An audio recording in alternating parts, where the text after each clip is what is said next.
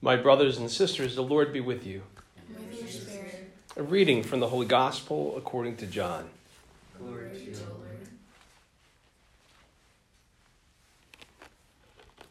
Jesus said, "Amen, amen, I say to you, whoever does not enter a sheepfold through the gate, but climbs over elsewhere, is a thief and a robber.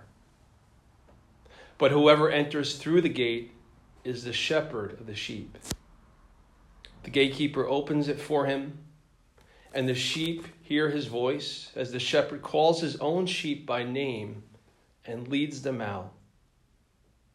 When he has driven out all his own, he walks ahead of them, and the sheep follow him because they recognize his voice.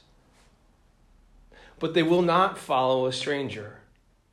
They will run away from him because they do not recognize the voice of strangers." Although Jesus used this figure of speech, the Pharisees did not realize what he was trying to tell them. So Jesus said again, "Amen, amen, I say to you, I am the gate for the sheep. All who came before me are thieves and robbers, but the sheep did not listen to them. I am the gate. Whoever enters through me will be saved and will come in and go out and find pasture. A thief comes only to steal and slaughter and destroy. I came so that they might have life and have it more abundantly." The Gospel of the Lord. Praise to you, Lord Jesus Christ.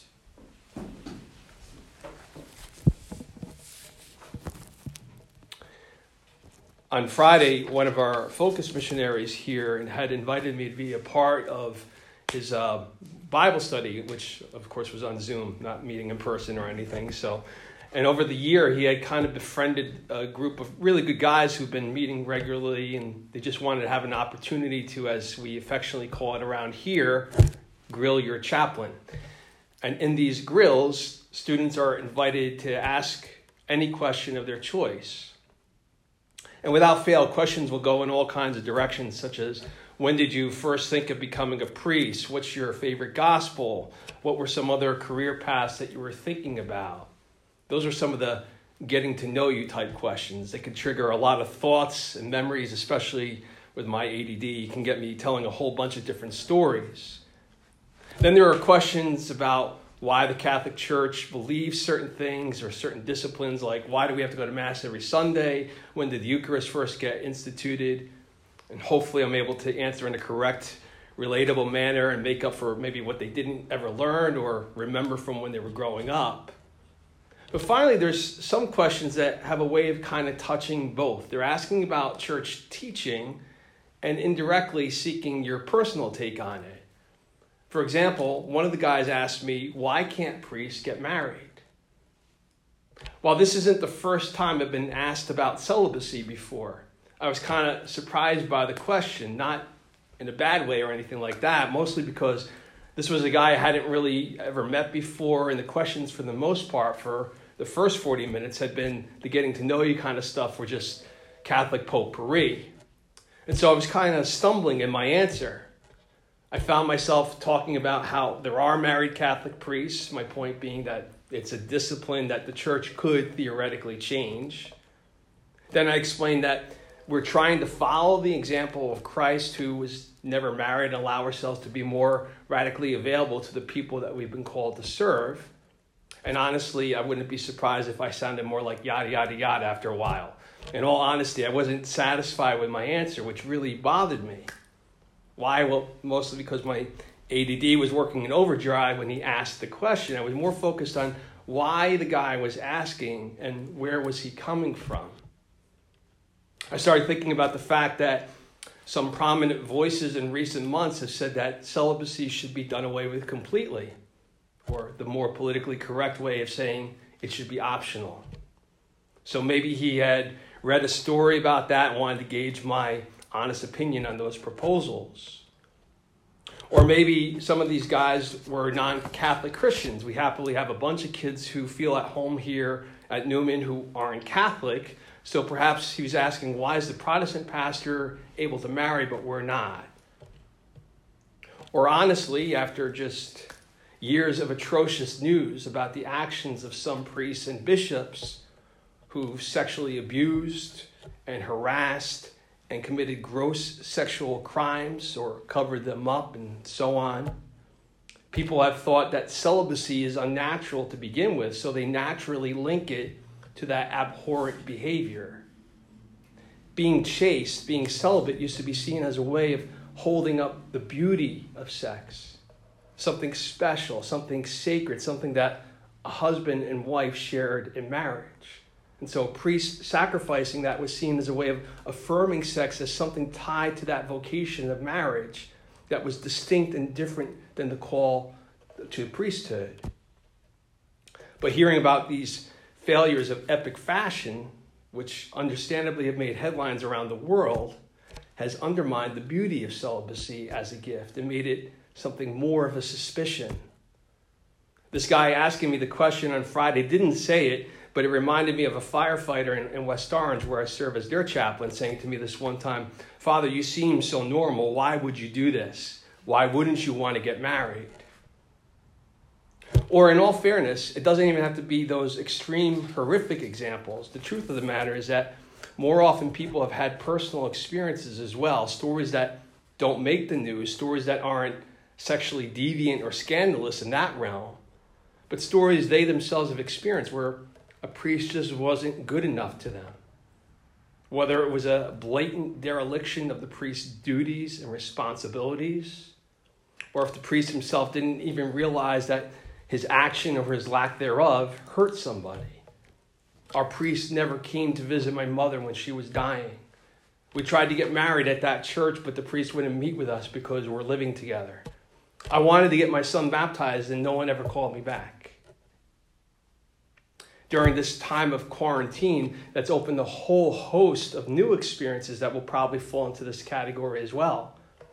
A few weeks ago, into the shelter-at-home orders, I remember getting a message saying that my decision not to defy those orders to celebrate Mass publicly and to offer to hear confessions was a massive failure on my part, which is actually putting it charitably, but that basically summed up his message. And if you ever follow me on social media, it will become evident to you that I was kind of stung by that and respond with a little bit of a Twitter rant. I'm a priest, but I'm also Italian. In response, people very kindly and very overwhelmingly came to my defense, mostly because these people knew me personally and were defending me on a personal level. But I have been able to hear the hurt that those comments were trying to say, especially as these days and weeks of isolation have gone longer and longer. People are saying basically, one of the reasons you don't have a wife or kids of your own is that you're supposed to be here for us. Where are you? Right or wrong? Many have felt that we haven't been. So that too invariably leads to more questions and more doubts. Why aren't you married? Why are you not married? Why are you celibate?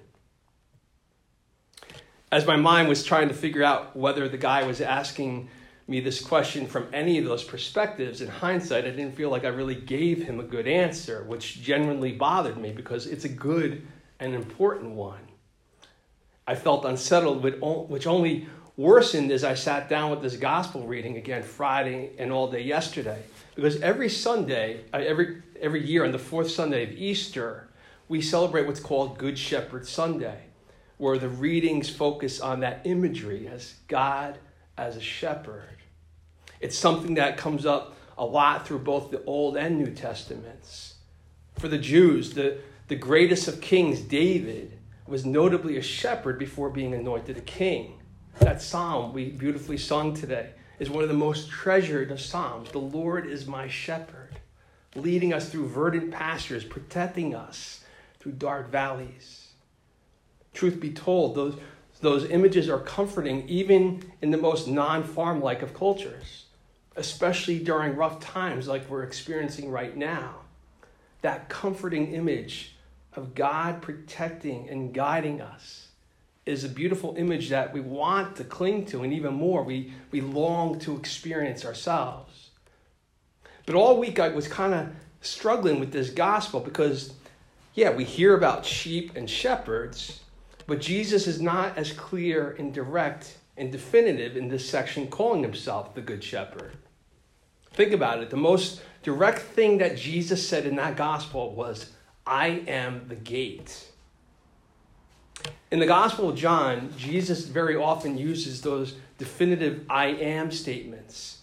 And just saying I am assumes great importance.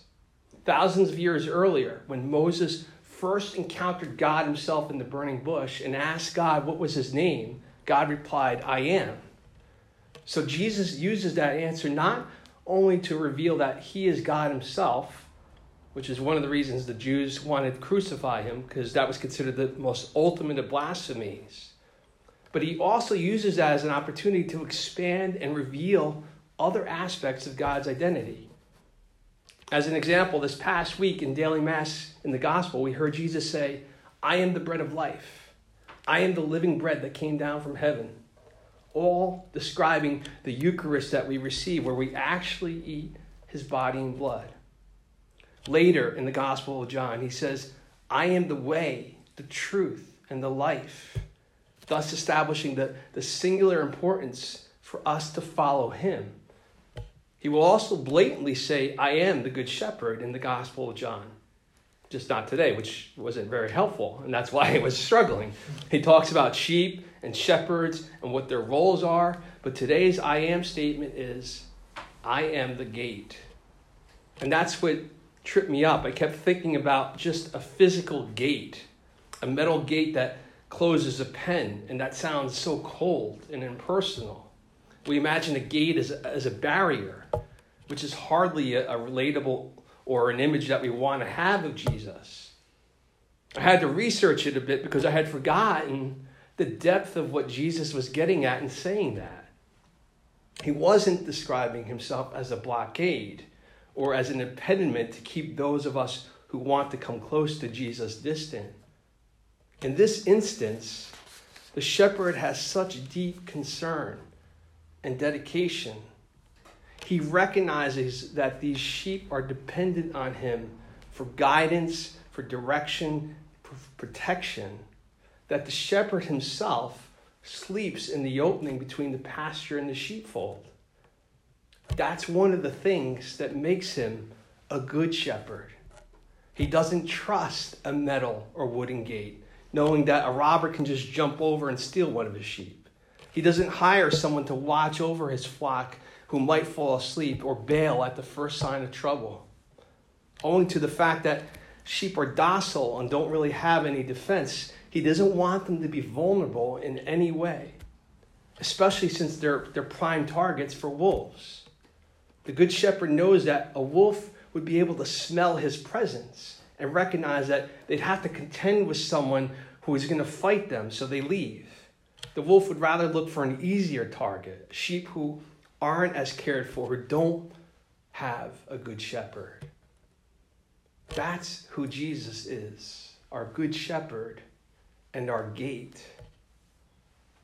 And it's from that vision that we begin to understand that call to celibacy in the priesthood. In the priesthood, Jesus calls his priests to have that single-minded love and dedication and sacrifice for his sheep, that we put aside our human wants and desires, knowing this calling and this opportunity to stand in his name, in his place, and to make him real and present in preaching his word. Offering his body and blood in the Eucharist offered at every Mass isn't simply about our saying the right words and knowing the ritual acts correctly. It requires the laying down of our lives for his sheep. Yeah, there are far too many stories that make us wonder if that's even possible anymore. to the point that it's understandable that people have gotten tepid and almost indifferent to not even just this issue, but the church in general. Go ahead, let them get married. It's almost like there's an underlying rationale that celibacy must be an impediment for men to be happy and sacrificial in their service. But then you have reminders of the beauty of the priesthood when it's lived authentically. Like when we heard the story back in March of Father Giuseppe Berardelli. Father Berardelli is a priest of 47 years in the Diocese of Bergamo, which is in northern Italy. He had been rushed to the hospital suffering from the COVID virus. You might remember Italy's medical system was so overwhelmed that it practically crashed, and which is part of the reason the United States shut down so radically and in such an unprecedented fashion. We didn't want that to happen here. So Father Berardelli was in such bad shape that they wanted to put him on a ventilator. There were such massive shortages in their country of that life-saving equipment that his own parishioners went out and purchased one for him. Obviously, they knew him and loved him and knew he was a good shepherd. He refused it so that a younger person who was in serious critical condition could have it. And Father Berardelli died on March 15th in order that this younger person could live. How beautiful is that? Father Berardelli was a gate to his sheep. Or here's another one that comes to mind. A friend of mine, Father David Barnes, is a fellow campus minister at Boston University. Who knew?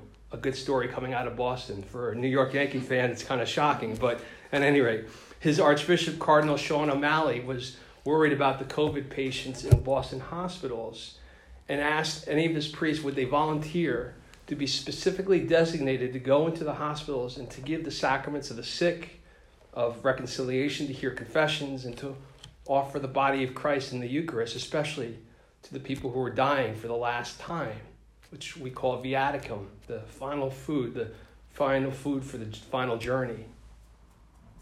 Father Barnes and two of his fellow priests who have heard and seen all the hysteria that we've heard, who recognize that there's still so much about this disease that we don't know, they didn't let any personal fear for their health or safety prevent them from saying, I'll do it. Father Barnes is a gate to his sheep. Those are incredibly sacrificial examples that reinforce our faith in the love of Christ and everything that's possible as a result of that love, which doesn't happen often or very easily. And for a priest, it's only possible when the priest has taken this example of the Good Shepherd to heart. It's only possible when we take seriously the lifelong commitments we make in ordination to die to self every single day, to sacrifice the beauty and the allurement of our own wife and kids so that we may be radically available and free to serve the people we're sent to, all while putting our own wants and needs aside. It's only possible when we acknowledge that we are sinful and weak human beings, yet still engage in that daily struggle to remain faithful to those promises, prayerfully and thoughtfully focused on Christ, who always makes the seemingly impossible possible. It's then that our hearts can be made more compassionate, that we have a better understanding and we see the everyday struggles of the sheep, but that at the same time, we can be an example of what God's grace can accomplish. The supernatural happenings in our time and space in following the Good Shepherd, and possibly being considered as worthy enough as a gate to his sheep.